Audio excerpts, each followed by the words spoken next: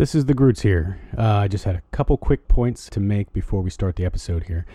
This episode was recorded in April, and due to the multiple things going on with the pandemic and life and everything, it's been delayed in its release. We haven't had the opportunity to really be on our regular schedule. So in the next few weeks, we should be able to kind of get back on track. There'll be some new episodes and content. And I also just want to quickly mention, with all of the protests and riots going on and the pandemic, stay safe, support each other, and that's it. Enjoy the show. The views and opinions expressed on Beautiful Disasters are those of the panelists and not those of the Geeks Under the Influence Network, their sponsors, or anyone else involved. Also, there is going to be a lot of adult language used on this podcast, so please keep your little kiddies away.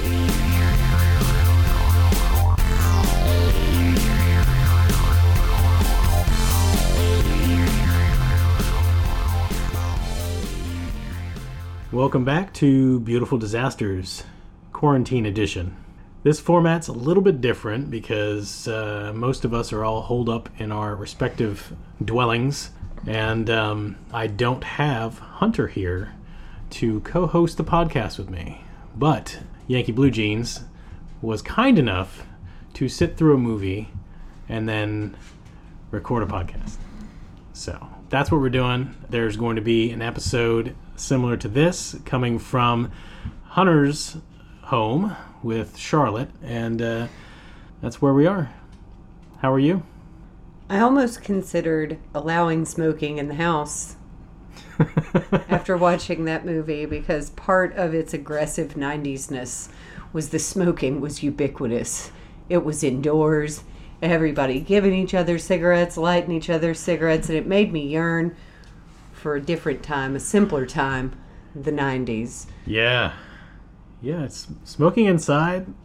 I've never really preferred it, but I did live in a house where smoking was inside, and it was liberating in a sense, but also everything stank.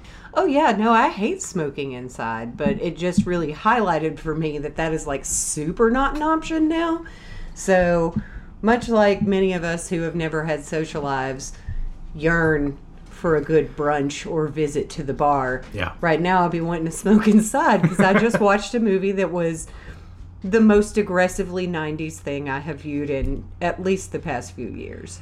Absolutely. And I'll preface it with the fact that I discovered this movie from a clip on YouTube which featured Quentin Tarantino. And we'll get into more about that later, but it was definitely something that just spoke to me. And I wasn't really sure what I was going to get into. I watched the trailer, but this is definitely the most 90s thing I've seen in some good time. Yeah, for at least the first 20 minutes of it, like, it almost read like an SNL skit about something that is 90s. Like, it was Right. It was that 90s that if you didn't know how old, like, Eric Stoltz and Parker Posey are and you couldn't place them in time, you would be like, I'm sorry, is this a parody? Absolutely. No, I can't agree with you more. This movie is called Sleep With Me from 1994, directed by a guy named Rory Kelly, who did another movie called Some Girl, which I also never saw, but it seems to be akin. I think that was 98. It seems to be in the same vein. Inspired catchy titles, I must say. Indeed, right? This movie does have kind of like the who's who of indie actors at the time. You know, our main three, our love triangle, as you will, is Eric Stoltz, Meg Tilly, and Craig Sheffer. But some of your favorites show up as well, right? Yes, Parker Posey and Joey Larna Adams' characters are clearly meant to be annoying, but I found them so delightful. So delightful. I guess I didn't used to like girls like that, but all of a sudden I'm pushing 40 and I listen to My Favorite Murder, and now I find them to be very appealing. There you go. And the only other one of note that I mean, other than Quentin Tarantino's cameo, we had the guy, and I don't even remember his name, I didn't write it down, the guy who played the piano player in Eyes Wide Shut is in this as the friend who has been married the longest sort of situation. But anyway, I figured we'll just kind of jump right into the basic plot, kind of go through things a little bit and see where we fall. So the movie opens up with a shot of Frank, played by Craig Sheffer, Joseph, played by Eric Stoltz, and Sarah, Meg Tilly, all driving in a car on some kind of a road trip together. And all three of them are obviously friends. We don't really know who's with who or who loves who, but... Yeah, she's like sitting in the middle, and then she's like lovingly and playfully laying on one, and then she's lovingly and playfully laying on the other, and you're like, I see where this is going. But then Eric Stoltz, in a stunning display of originality, done purchased her a vending machine ring and proposes, and then she thinks he's joking, and he's like, no, I'm not joking right now. Would you accept this until I can afford a real ring? Will you marry me? And I feel quite certain, and pipe up if you're with me, I've seen that scene at least 9 times. Oh yeah, a 10-cent ring, yeah. And you just had this feeling that marriage was going to be all awesome. Stars. Yeah. It was going to be beautiful, and yeah, no, not at all. In the very next scene, they're at their rehearsal dinner. Oh, I found this tiresome. Speaking of scenes that I've seen at least 9 or 10 times, the freaking video where we go around and we meet all their friends as they wish the betrothed well in a tongue-in-cheek series of off-the-cuff interviews for the wedding video. Oh, yeah.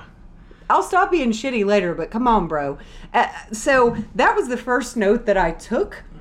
Actually, I was sitting there kind of just watching this movie, and my first note says, at the wedding interview videos, so far, bland. Yeah, no, it's not really capturing, but you're getting little caricatures of all their friends and the people around them. It's a good device to go ahead and get some exposition and introduce the cast of zany characters. Right. And of course, Eric Stoltz, sorry, I gotta use his name, Joseph. You don't gotta use his name. I don't really. People don't know Joseph. It's just less syllables. Joseph gets his ass fucking hammered, like puke drunk, at his rehearsal dinner, which is maybe a sign. Maybe. I mean, I don't know.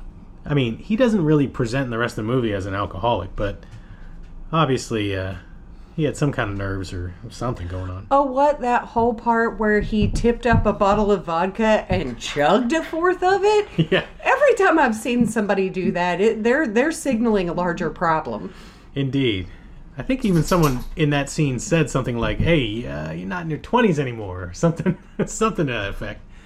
If they're not in their 20s, they're all not in their 20s by like a month or two, though, I must say. Yeah, I think the only people in their 20s are Parker Posey and Joey Lauren Adams characters. Oh, I have a quote about that later. We'll get to that later. Definitely. So, Joseph definitely, he loves Sarah. He wants to marry her, but Frank has some feelings. And I do believe that there is a walk on the beach sequence right before they get married, or is it right after? No, it's right before they get married. Yeah, right. When she's like, oh, you remember the first time that Eric Stoltz and I broke up? And he's like, which time? And she's like, the first time. Yeah. And he's like, which first time? And she's like, the first time. And then she's like, I almost went after you then. And then they play out like how this all would have worked and how he and Eric Stoltz would have gotten in a little fight, but they would have been friends. And, he's like, well, what about you and me? And she's like, oh, we would have been fine. And then she grabs him and she lays one on him. A big old smackaroo. And I'm just trying to be accurate here, but Meg Tilly is Jennifer Tilly's sister, right? Yeah. Yeah, okay. I just didn't want to get not much wrong. Family resemblance there, but I couldn't help but think in the back of my brain the whole movie through, if she had had Jennifer Tilly's voice, how much funnier everything would have been. But I'm sorry, I don't know if has it ever occurred that Jennifer Tilly and Joey Lauren Adams have been in the same film? Because I think that might negate humanity. I don't know if that could be allowed to stand, to have two baby voices. Somebody needs to remake Bratz. Oh, God. Oh, my God. Maybe somebody tried to put them both in a movie together, and that's what caused this plague to descend on humanity. That could be true. Jennifer Tilly ran out of Chucky movies to be in, I guess. So, yes, there's the kiss before the wedding. The wedding isn't even on screen. There's just, like, some weeks after the wedding. Yeah. It's like... big ol' smackaroo, and then, oh, by the way, between the scenes, we transition with, like, little statements from the writers. Yes. Almost like cards. Yes, it's a little interstitial, like, and this is what's happening. And I think the next scene is their first poker game, It's the poker night, yes, it is. Yeah, so this is a recurring thing that brings all the boys together. And this is when Frank and Joseph are still friendly. And oh my God, spoiler. I know, right? And all their buddies are there. There's the awkward one, there's like the English one. Let me stop you and read my second note. Oh, yes. British dude has Gaston hair. Oh, there you go. Yes, he does. He's very fancy. He's witty too. But I guess Brits do that well, don't they? Oh my God, let's not make broad generalizations. Well, they can, at least in the movies. And then we have the elder married one, who's not really elder, but he's been married the longest. And then we have the head of the poker crew, who really just wants to play poker. He really just wants to play poker. Honestly, it's not until the very end of the movie that we learn much else about this guy. Yes, that is true. We will definitely get to that. So, Frank and Joseph have an altercation at the poker table, where it was alluded to earlier that Frank was a better poker player. And Joseph was always a little bit mad about that, maybe, or jealous. But at the poker table, Frank just lays it out. It's like, I don't think you have what you have. In fact, I'm laying down my cards and I'm going to bet it all. It's like, you can't do that. And they have a little spat. And Eric Stoltz has mad sand in his vagina. He does. Sheffer's being a bitch. It's not a good scene. I've been to poker games before, but you can't let it get personal. You know what I mean? In any case, they apparently have a falling out that takes a few weeks to remedy or whatever. Such the titles told us. Oh, yeah. So we transition to the next scene with another, like, pithy couple of sentences by the writers to orient us to the scene. And then another bunch of clips of VHS video footage of Sheffer, who is... isn't he kind of a bit of a douche, though? He's kind of like the brooding creeper. Yeah. Right? But he's real into himself, but like in that self-loathing, like, however, I was in this medieval literature class type way. Like Right. He's really that, no, don't put the camera on me. I'm documenting my life right now. So what era of Jody would have been attracted to that? I was about 17. Thank you for asking. Okay, yeah. Yes, they're at a pool party, right? Hosted by the Brits, maybe? Was it the Brits? I don't know. I got distracted because Parker Posey and Joey Lauren Adams showed up for the first time, and I was like, thank you, folks. It's my 90s now. There you go. They were in bikinis, and at first they legitimately were like, hey, you're kind of a creeper with that VHS camera. What the fuck? And then they turn it on him so he could talk a little bit about himself, right? Yeah, although I was concerned for Parker Posey because this is the era when she was legitimately like 64 and a half pounds, and that camera was like 5 pounds shy of her. I'm surprised it did not crush her. Well, I mean, Movie magic. I suppose. Suspend your disbelief. They turned everyone. it around and the cameraman was in her seat. Yes, they gave it to a burly man. But yeah, Parker Posey and Joey Lauren Adams, I think, have great comedic chemistry in this from the beginning. So my third note just says, Parker Posey was the first thing to make me smile in this. So this is when I start to warm up a bit. Right. You had enough of the exposition and kind of like the dry establishment of all the characters. Now we're getting a little dialogue nuance and stuff like that. Like we do. We start to get some like back and forth and some really like verbose sentences and like some really kind of rat-a-tat staccato stuff, like all that Jodie stuff. And I also noted, and it didn't really occur to me until I was watching this, but you don't see that anymore.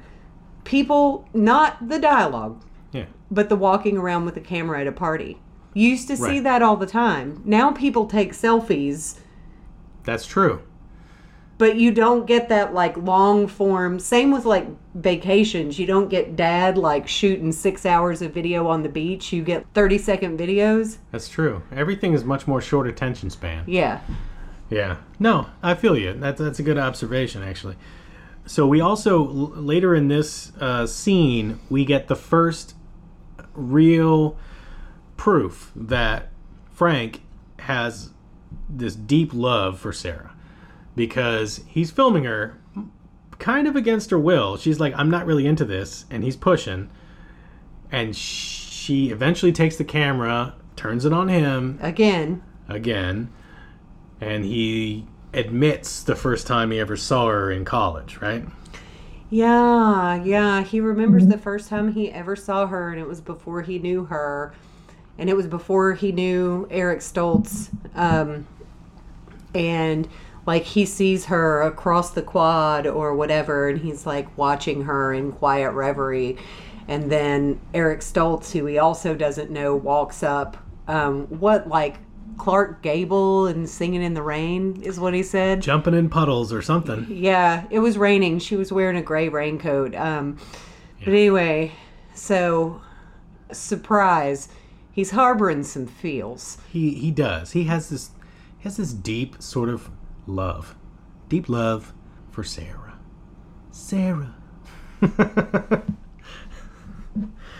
It's actually it's really kind of goofy. Craig Sheffer's not much of an actor. I mean, I've enjoyed him in things before. He was awesome in Voyage of the Rock Aliens. And really, that did require some deep acting chops. So I'm surprised he wasn't pulling out that, like, he just didn't go as method on this movie, I feel like. No, he didn't have a pack that was following him. Mm-hmm. But, yeah, so the admission comes out that he was taken with her. So, oh my God, what? This is when we cut to the next party. Right. So we have another pithy transitional message from the writers to orient us to the new scene. So now we have a dinner party, right?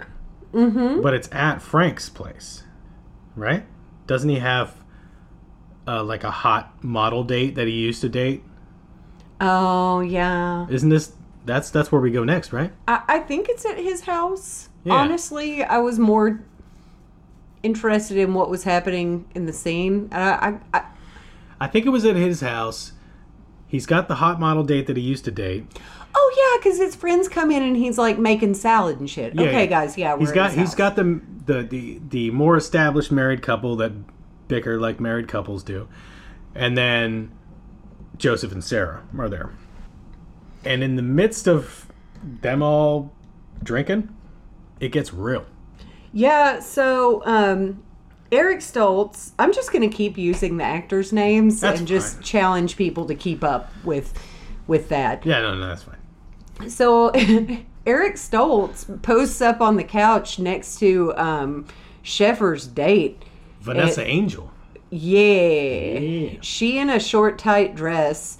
And he's like... So she's doing the body language thing where she has her legs crossed way toward him and his body is like opened up towards her. And so they're all talking and he tells this douchey story about remembering being born and how his whole body was like a penis because his nerves were so sensitive. And so, of course, he remembers his head being squished into the shape of a banana as he's being, like, moved forward by muscles on all sides of him. Birthed.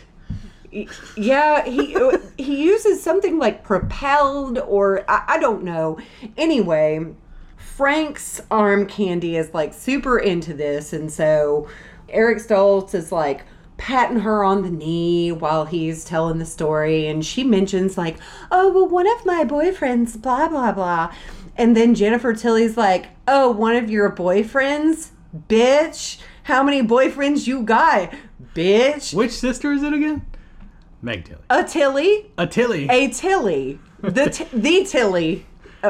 For the purposes of this conversation. For the rest of the episode, we have to just call her the Tilly. I shall call her the Tilly. But no, she gets mean, like, real quick. And she's like, oh, well, how many boyfriends do you have? And the girl's like, I have a few. And then the Tilly is like, what, like the whole New York Rangers or some sports team? I don't know. And then she turns to Sheffer and starts like super ass flirting with him. And everybody else in the room is like, bitch, what is happening right now? And so they're going back and forth. And then Eric Stoltz and the Hoey one are going back and forth. And it's escalating quickly. And next thing you know, Sheffer like gets down on his knees and just lays a big old kiss on the Tilly in front of everybody. Absolutely. But he says right before he does it, I love you. I've always loved you. And he just lands that kiss. And it's like, whoa, baby. And so my note for this scene, as we got on into the scene and things are escalating and folks are going back and forth, I was like, this scene has more voice than any of the previous ones because we shift hardcore into like very uncomfortable, very quickly escalating, awkward. And I felt it was a real tonal shift. It was. And this is the first real confrontation of the movie. It's where everything's laid out on the table, like you said, and you're seeing what's setting up for the rest of the movie. And I feel like I need to briefly pause in this string just to say that this podcast has not really covered a romantic sort of dramedy situation before. It's not a comedy. It's not. No, I mean we've done dumb shit on every other angle I can think of, but this isn't a genre movie. But this is, I think, so perfect for Beautiful Disasters because it's a ridiculous, like, sort of what's the word I'm looking for? It's like a caricature of 90s alt drama cinema. What I mean, down to the guitar transitions between like scenes. Right. They sound like a modern day parody of that 90s guitar sound. Right. It's too much. It's so indie. I don't know how to describe it. But it's not good indie. It's not good indie. Well, it's not unwatchable indie. No, it's mediocre indie. It is. It is indie I don't have a great deal of respect for, but found some moments that I was like, okay, I'll let you pass. Okay. Yeah. Anyway, I'm sorry for the aside. So we get back into it. So the kiss happens. There's a confrontation. Frank and Joe, Craig and Eric, they get into it, obviously. They're like, what the fuck? You know, there's basically a fight about to happen. And it just gets kind of broken up, and everyone's mad and goes home. And then one of the guys, one of the married guys gives Frank a cigarette. Yes. So I think that's a good end to that scene. Before the kiss, by the way, the Tilly asked Frank for a cigarette. Everybody's giving each other cigarettes. Did I mention? It's a beautiful, different time. I know. Yeah. So is the next scene when we transition to British Gaston and his wife's house? I think so, yes. With her mom, his mother-in-law, who is the, like, really stodgy British author. Right. And, like, all the friends are gathered, and it's kind of, you know, they're a little bit dressed up, and there's, like, finger foods and champagne because it's fancy. Right. And it's his wife's mother. yes. Yeah. Yeah, I said it's her mother, his mother-in-law. Yeah. So she is all about her mom. He is, like, not at all. He is openly hostile toward her, and the open hostility escalates after he takes the boys in the bathroom and smokes a couple of reportedly powerful doobs, which I know typically brings out the confrontational in all of us. Well, that good 90s weed, right? I suppose they were smoking some rage weed, man. Well, I'll have to say, like, I would say the initial sort of I don't want to say confrontation. The interaction between him and his mother-in-law was that kind of polite style of negging that you might be more familiar with, coming from Southern society, where you're not necessarily talking down, but you're able to also put a little dig in there, right? Yes, there was a thin veil of politeness, but then he gets high and he's just like, oh yeah, that was lost. I don't feel that's typically how things escalate when one gets high, but that's how this escalates. And oh, by the way, when he's in the bathroom with the boys, like, Sheffer, Frank, is not there, and everybody's talking to Stoltz like, yo, heard about Frank and your wife. Yeah. What? Yeah. So they're all, like, gossiping about that while the girls are outside like, oh, British Lady's mom, tell us more about your book. That's right. And that's when he shows up with his date of the evening. Yes, the Frank, the Sheffer. Yeah, the Sheffer. Yeah, he brings his date after the weed break. And then things go way haywire, off the rails. Son-in-law versus mom, Sheffer versus Stoltz. It's going back and forth all over the place, right? Oh, yeah. And the Sheffer's date du jour is like, what the hell is happening? Also, Parker Posey and Joey Lauren Adams are there, and her Parker Posey's boyfriend is kind of the same. Like, everybody else is just like, oh, this is how we do with our dysfunction. And those two outsiders are like, I'm sorry, is anybody seeing this? Like, everyone here is openly sparring, and they're all drunk and high, like, clearly impaired. I'm sorry, what is happening? The mother freaks out. She's ready to leave. Like, I'm not staying another minute. I'm going to time you. Yes. British Gaston's like, really? I'm going to time you. 59, 58.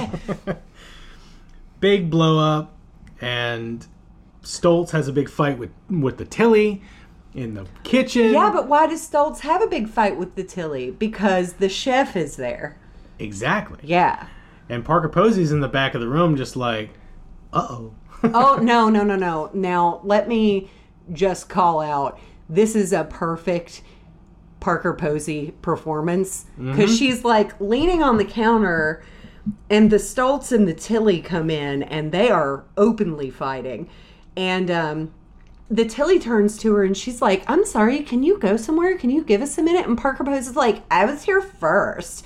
And just continues to, like, super animatedly eat finger food and stare at them and make faces, like, along with the progression of their fight. And it's chef's kiss.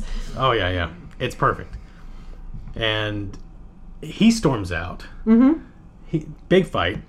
The Stoltz storms out. He ends up getting Parker Posey to go with him in his car out. Like, they leave together. Right. So then the Tilly sees this out the, like, picture window, and she's like, I am sorry.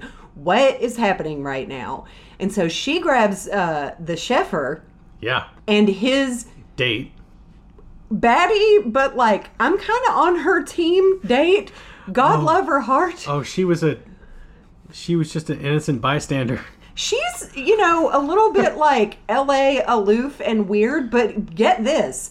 So they all three get in the car, and the chef's on one side, and the Tilly's on the other side, and this poor, unassuming date, all three in the front seat of a fucking convertible. She's in the middle of them, and they're, like, fighting over her while they're driving through, like, the Hollywood Hills on, like, curvy roads. That's hard. My next note, poor girl in the middle of the car. Yeah. Shh. No, she had a hard time. She did, God She love. did. She had herself a hard time. So, we end up with Stoltz and Parker Posey back at her place. Mm-hmm. Kind of making out, getting it on. They are. She's wearing these wonderfully flowy, large pants and a little teeny halter top, like not halter top, but like a tiny midriff bearing black shirt. Yes. Which didn't stay on. No, she whipped that right off. All right. Yeah. I mean, things happen. Yeah. And after the chef drops off his poor date Poor frazzled at date. her place at her street, not even at her house. No. She's just walking down a hill. Yeah, she gets out and she like walking up the road behind the chef and the Tilly, and they just start making out like hardcore as she's just walking off in the distance. And I'm like, Yeah, she's All not right. out of frame. No. They're just doing it. Yep. And next scene, they're making sweet love. See, we're cutting back and forth Right. between the Stoltz and the Posey and the chef and the Tilly. Yes, indeed. So yeah, no, they go back to the chef's place and, much like Chef from South Park sang the song, I'm going to make love to you, woman. Yeah. I'm telling you. Things happen. Holy shit. So you see them like doing that movie, like sensuous, capital M making, capital L love, like hearts collide, music plays moment, and then they cut back to, and I'm sorry I'm dominating the plot here. No, this is great. But they cut back to Parker Posey and Eric Stoltz, and he's like, oh yeah, I can't do this. She's my wife. Don't you care about this? And she looks at him dead-eyed, and I took this quote down. She goes, I'm 24, and none of you mean anything to me. That was a good line. And he leaves, and she smokes a cigarette. Yeah. And it's like, all right. With not a twinge of regret in her eyes. She smokes a cigarette with, I'm 24 and none of you mean anything to me, face. And she Boom. doesn't even put her boobs away first. No, she's living her best life. Clearly. Yeah, the 20s. Oh, though I have to rewind and say, speaking of living her best life, we missed a scene where she and Joey Lauren Adams just play multiple songs. That comes after. Their little girl duo. Is that after this? That's right after this, I think. No. Because, wasn't it that there was, mad, all the mad tension, then there was another poker scene? Was that before this? It was before this. Oh, was it? Yeah. That was the best poker scene. It was the best poker scene. You know where it was? You know where we skipped it? It was between the first altercation and the drama brunch at mom-in-law's house. You're damn right. It was what came between those two, because that's how we get to know Joey Lauren Adams and Parker Posey, and then they're at that event. Right. Anyway. And Poker Dude is so angry through that whole scene because they're playing songs and they're goofing off, and he just wants to play poker, man. He's like, okay, guys, I just want to play poker. And one of the girls will look at her hands and be like, do you have any eights? And the other one's like, go fish. Do you want to hear another song? And that's when I turned to Anthony and I was like, I know I'm supposed to hate them, but I love them so much right now. It was great. And all the dudes are like, are we supposed to be mad at Frank? Are we supposed to be, what's happening?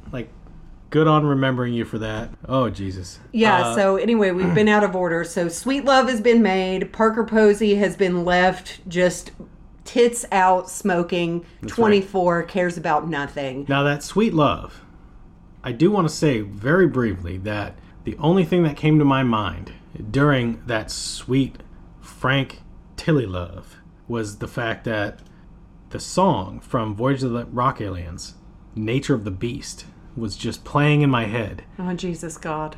That was Craig Sheffer's solo song, where he was all buff and playing on the rocks and there were pumas and shit around. Yes. Yeah.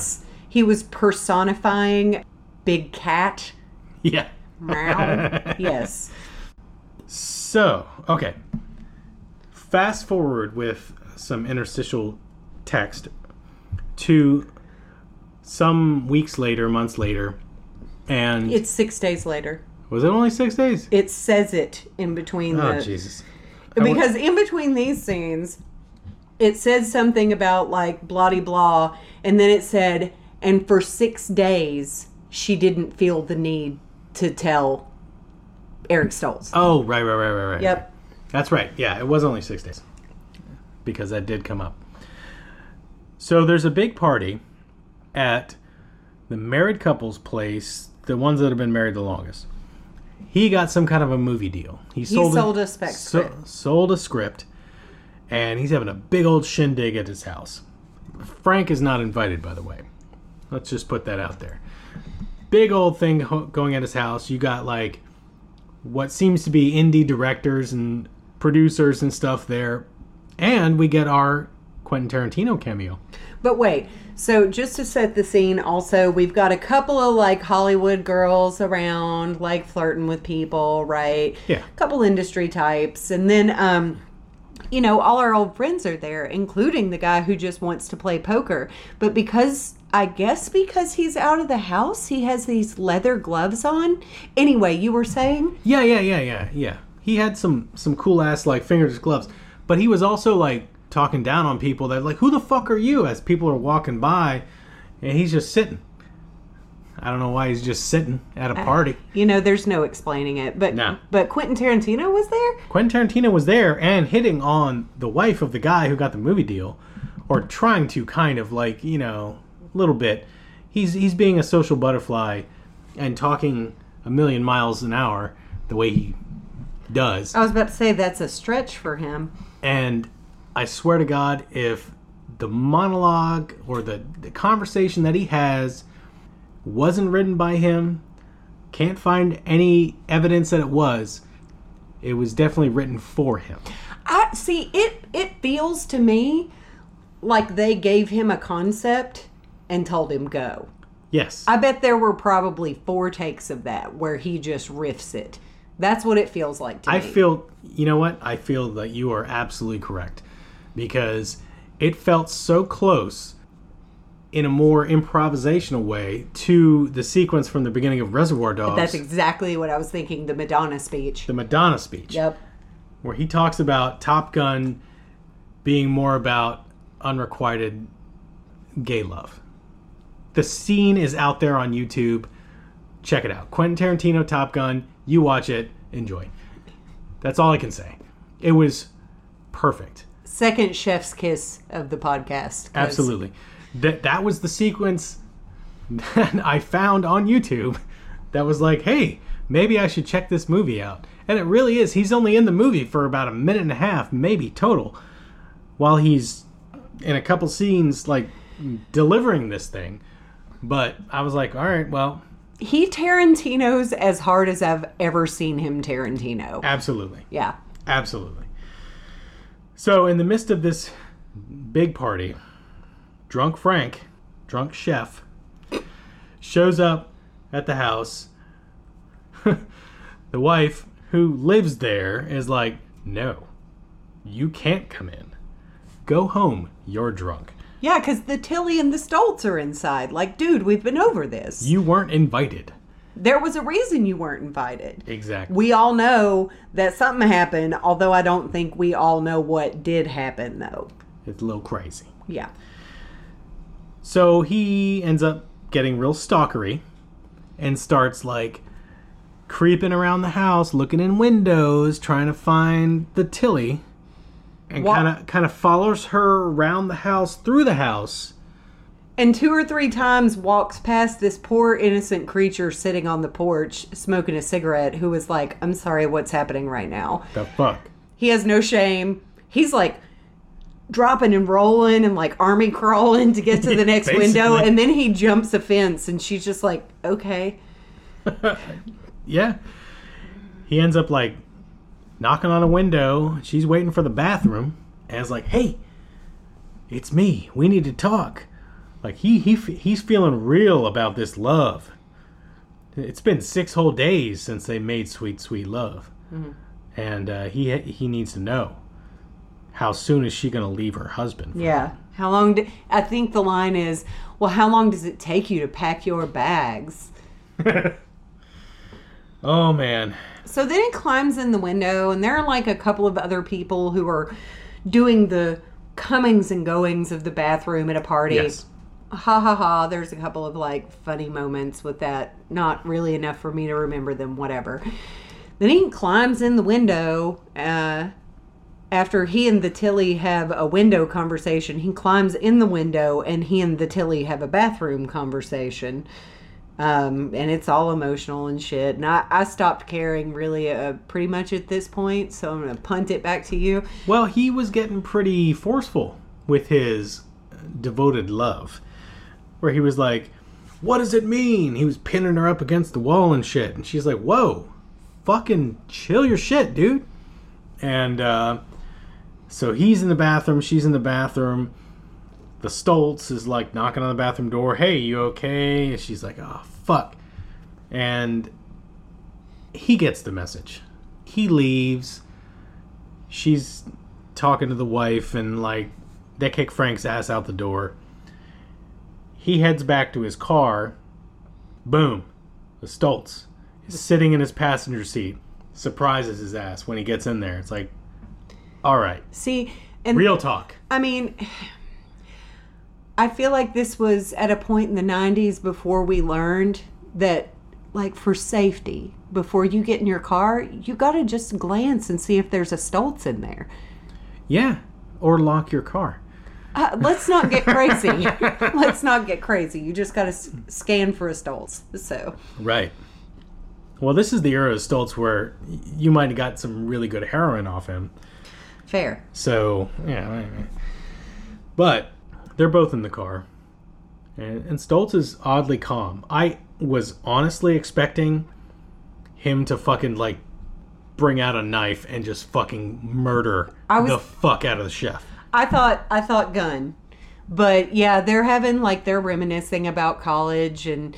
You know, he's like, hey, man, remember when you had that one motorcycle with the fuzzy seats? Blah, blah, blah. That was crazy, man, right? And then they both pull out their flasks and, like, have a drink. But then the Stoltz is like, when were you planning on telling me you fucked my wife? Yeah. That's when you know it's real. And I was waiting. I was like, there's going to be a knife. There's going to be a knife, and it's going to go right into that dude's throat. But see, the Stoltz tricks the chef, because ain't nobody told the Stoltz. No, but he's wise. He understands. The chef falls into the trap. Oh, yeah. The chef also has a stupid-ass goatee right now. Oh, his glasses are awful, too. It's very 90s, yeah. No, but the Stoltz is like, blah, blah, blah, you fucked my wife. And for real, the chef looks at him and he's like, I didn't fuck her. We made love. And then I vomed a little bit because... The way you said that, your mouth looked like Garth from Wayne's World. Made love. That was awesome.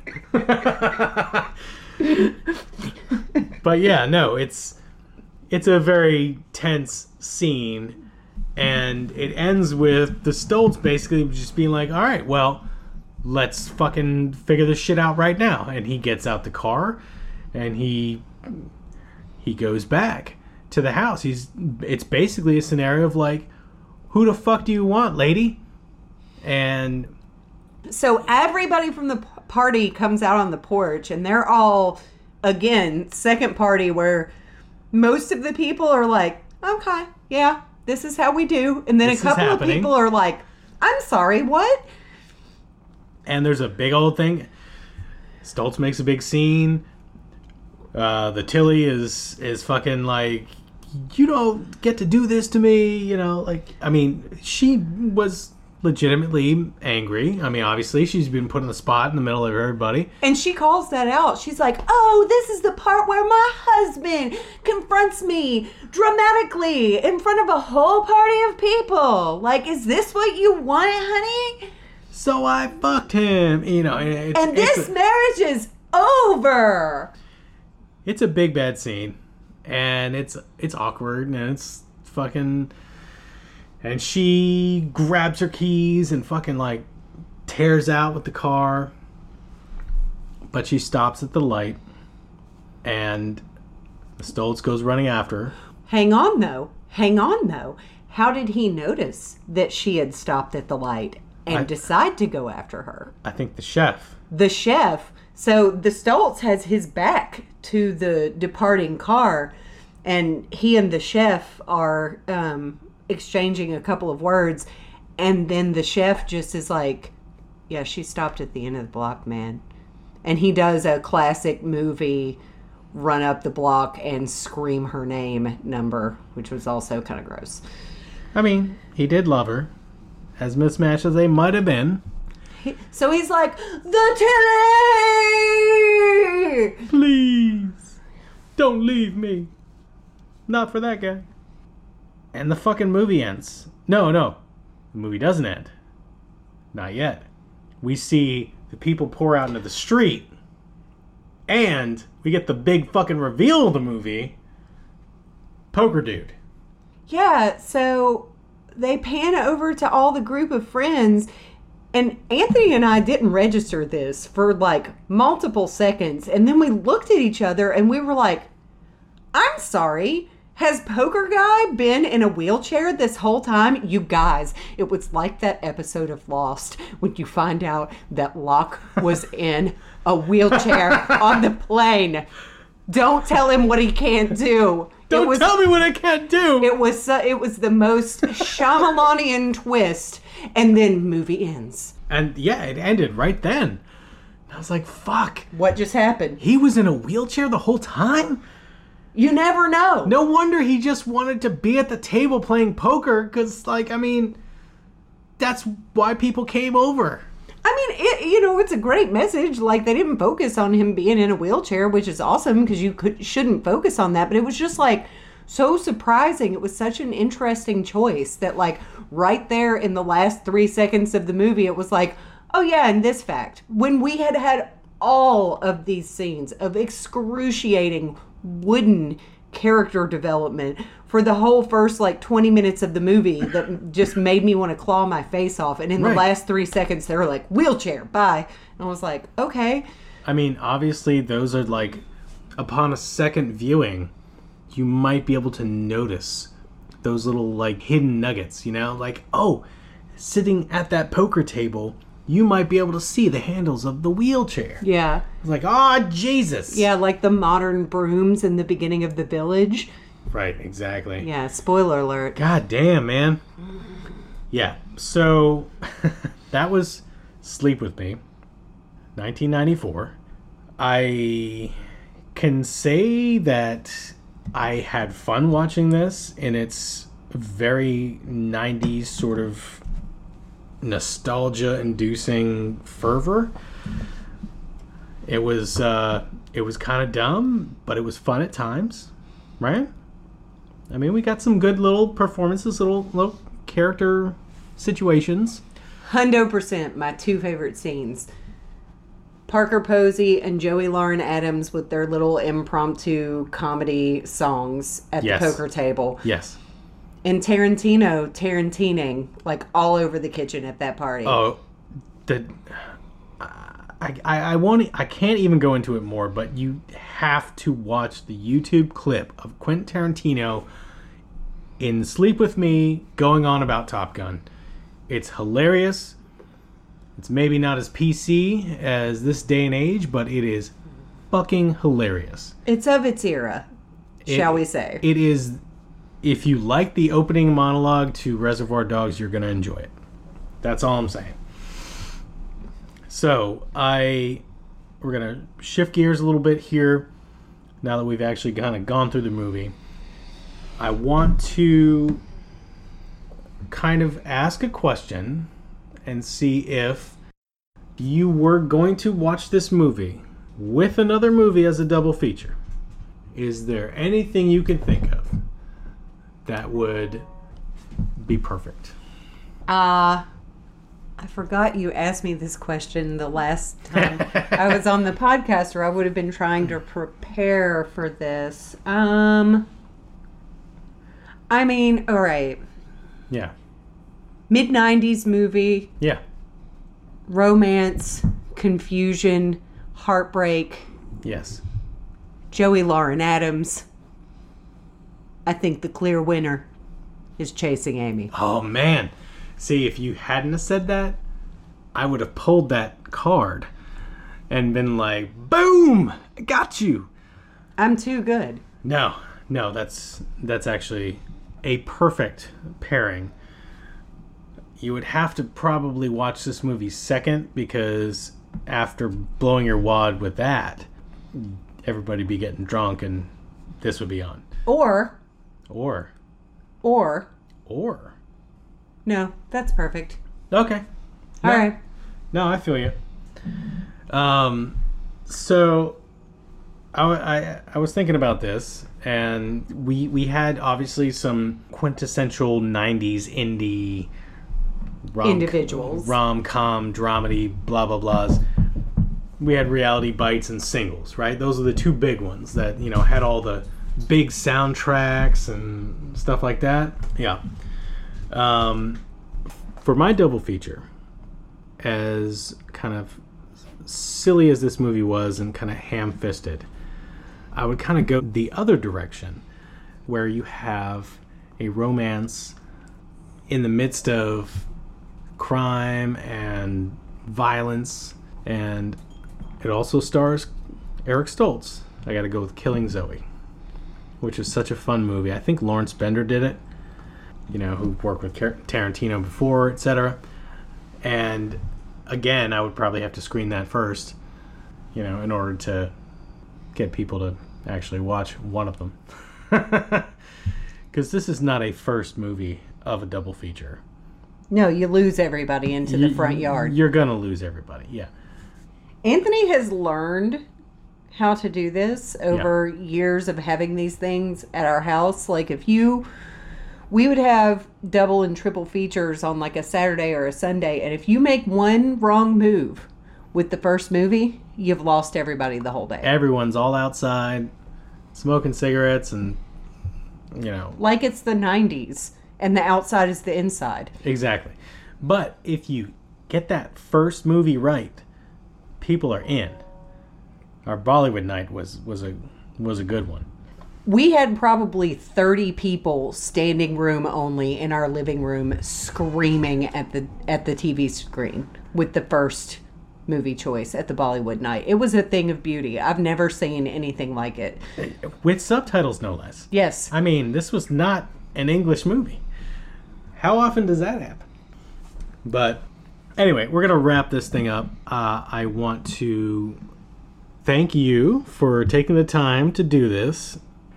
It was very nice of you to be a part of this quarantine episode. Thank you. You're welcome. She's like, damn you. I've only had Animal Crossing for like 2.5 days, man. Like, I don't even have a bridge across the stream yet.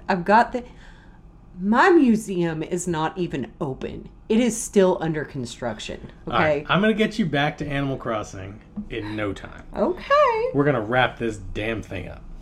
So, yes, in the midst of this pandemic bullshit, this is our quarantine episode. But I want to thank everyone who has been listening to Beautiful Disasters. Check out all the podcasts on GUIPodcast.com. Check out our back catalog and definitely contact us. We are on Beautiful Disasters Podcast at gmail.com. We have a Facebook page. check us out.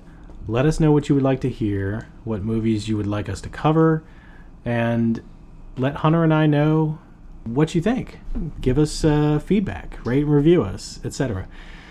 In any case, this has been The Groots. In Yankee Blue Jeans. And thank you so much for listening.